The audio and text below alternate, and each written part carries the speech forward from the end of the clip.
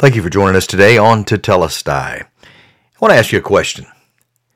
Have you ever noticed how praying can be risky business?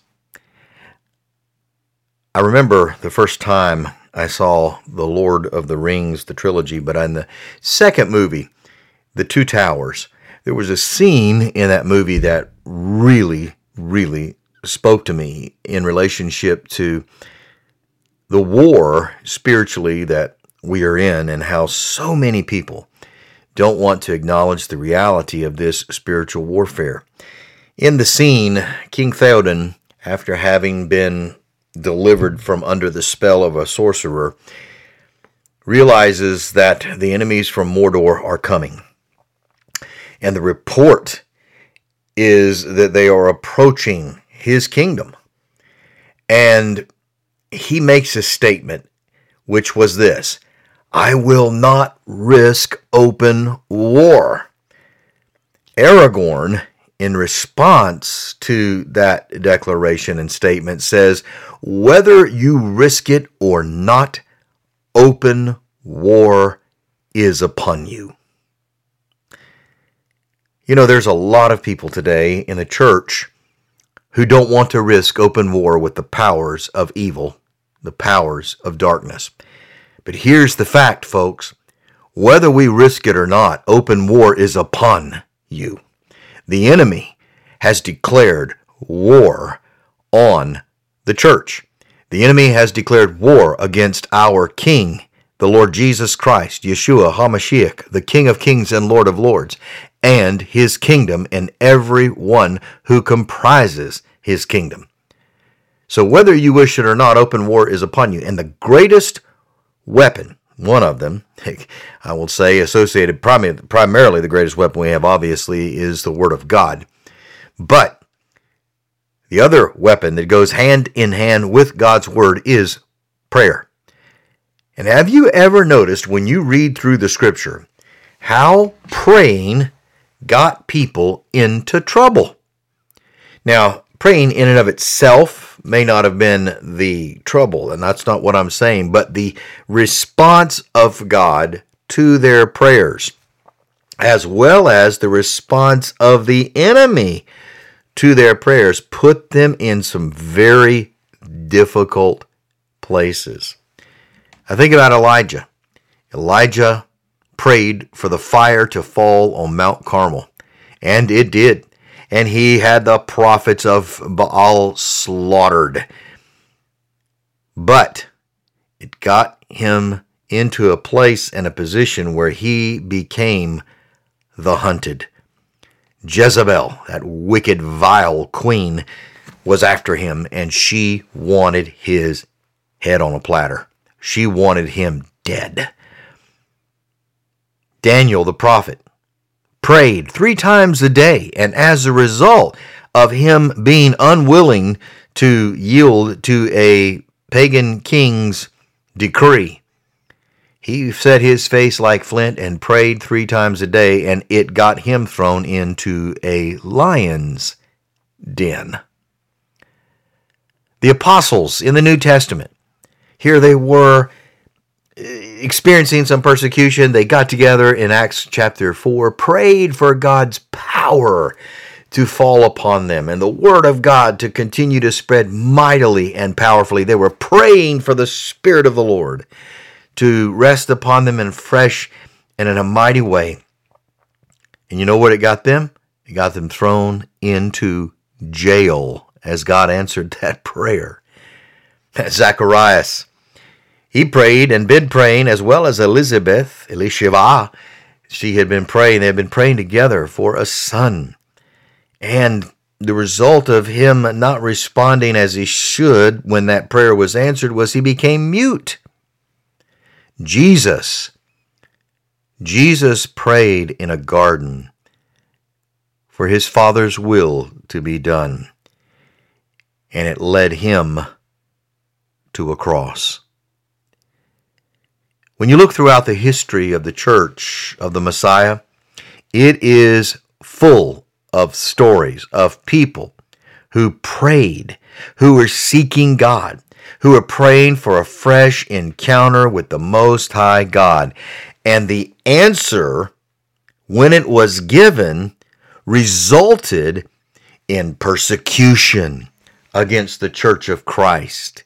They experienced persecution. Some of them lost their lives. They were martyred for the faith as a result of God answering their prayers. Some of them, it led to them being excommunicated from, kicked out of the religious church of the day. Some of them, it, like the apostles, ended up seeing them thrown in prison. Some, it had families turning against them, families disinheriting them, families saying that they were no longer going to recognize or embrace a son or a daughter or a father or a mother, or even betrayal from family members that led to people being imprisoned or put to death, all as a result of God answering the prayer of that individual. Why is praying so risky? Well, here's the fact. Can't escape this. It's the reality that we live in. The reason why praying is so risky is because we are in a war. We live in a world at war. We were born into a world at war. And I'm not just talking about a war in relationship to guns and bullets and bombs. I'm talking about a war spiritually, a conflict that is going on all around us consistently, one that we are caught up in every day, one that we experience the assault, if we are a child of God, of the enemy, of the powers of darkness against our life on a daily basis, in trials, testings, temptations. Every time you and I are tempted, it is a probing act of the enemy seeking to assault us in some new, fresh way and take us down. And the enemy does not want us doing the one thing that makes a difference in this war, and that is praying. We know that heaven responds to our prayers, and that the things that happen on the earth, God's judgments coming on the earth, the blessings of God coming on the earth, are all intimately related as a result of God answering and moving in response to the prayers of His people. We see that in the book of Revelation. We know that in the 8th chapter of the book of Revelation, John is shown this very reality. In Revelation 8, verse 1, it says, "When he opened the seventh seal, there was silence in heaven for about half an hour. And I saw the 7 angels who stand before God, and the 7 shofars were given to them. Then another angel came and stood over the altar, having a golden censer." Now this altar is the altar of incense that was before the Holy of Holies. "And much incense was given to him, so that he should add it to the prayers of all the holy ones on the golden altar which was before the throne." This incense altar before the throne of God, the incense represents the prayers of the saints. And it says, "And the smoke of the incense with the prayers of the holy ones goes up before God out of the angel's hand. And the angel took the censer, filled it with the fire of the altar, and threw it on the earth. And there were thunders, sounds, and lightnings, and earthquakes. And the 7 angels prepared with their shofars to sound." And then judgments began to follow. What we see here is that the judgments of God that follow are in direct association with and directly connected to the prayers of the saints.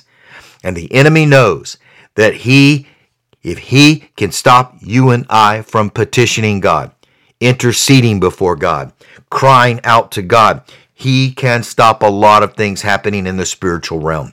That's why praying is risky business, because we are directly engaging in the spiritual war that is going on all around us every day. Whether you want to risk open war or not, open war, my friend, is upon you. So we're going to spend a couple of days talking about why praying is a risky business. And we'll talk about tomorrow the backdrop of the story of the Bible is war. And it has to do with a rebellion that took place a very long time ago. Let me encourage you today. Pray. Pray for yourself. Pray for your family. Pray for your nation.